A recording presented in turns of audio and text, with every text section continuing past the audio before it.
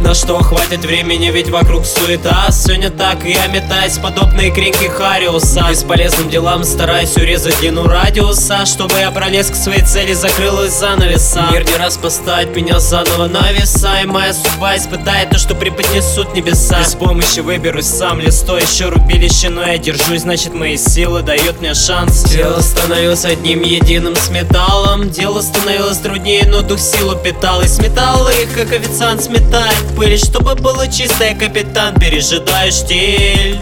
Пусть омывают дожди, остаюсь на поле битвы, мой опыт и необходим. Гладиатор, что охраняет мою лень, с дороги сойди, ты и так заклятый враг оставил от меня руины. И мое сердце тихо будет продолжать бой, даже если тяжело ранен, я буду держать бой. Забыв про слово лень и про слово сдаться, пока кровь будет пульсировать, есть время сражаться.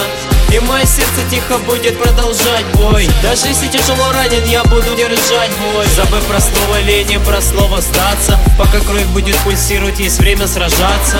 Помню, как руки дрожали, мной владел страх, и звуки людей искажались, будто рядом держали черта. Стук сердца стихал, домой пора бежать, но я через зной и тоску вспоминал, кем хотел я стать.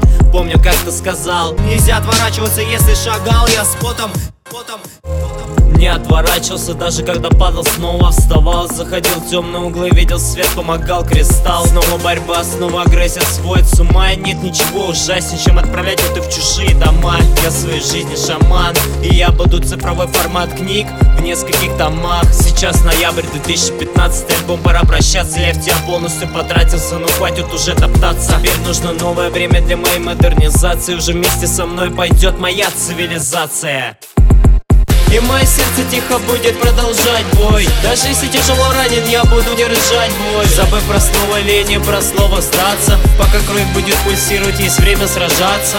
И мое сердце тихо будет продолжать бой, даже если тяжело ранен, я буду держать бой. Забыв про слово лень и про слово сдаться, пока кровь будет пульсировать, есть время сражаться.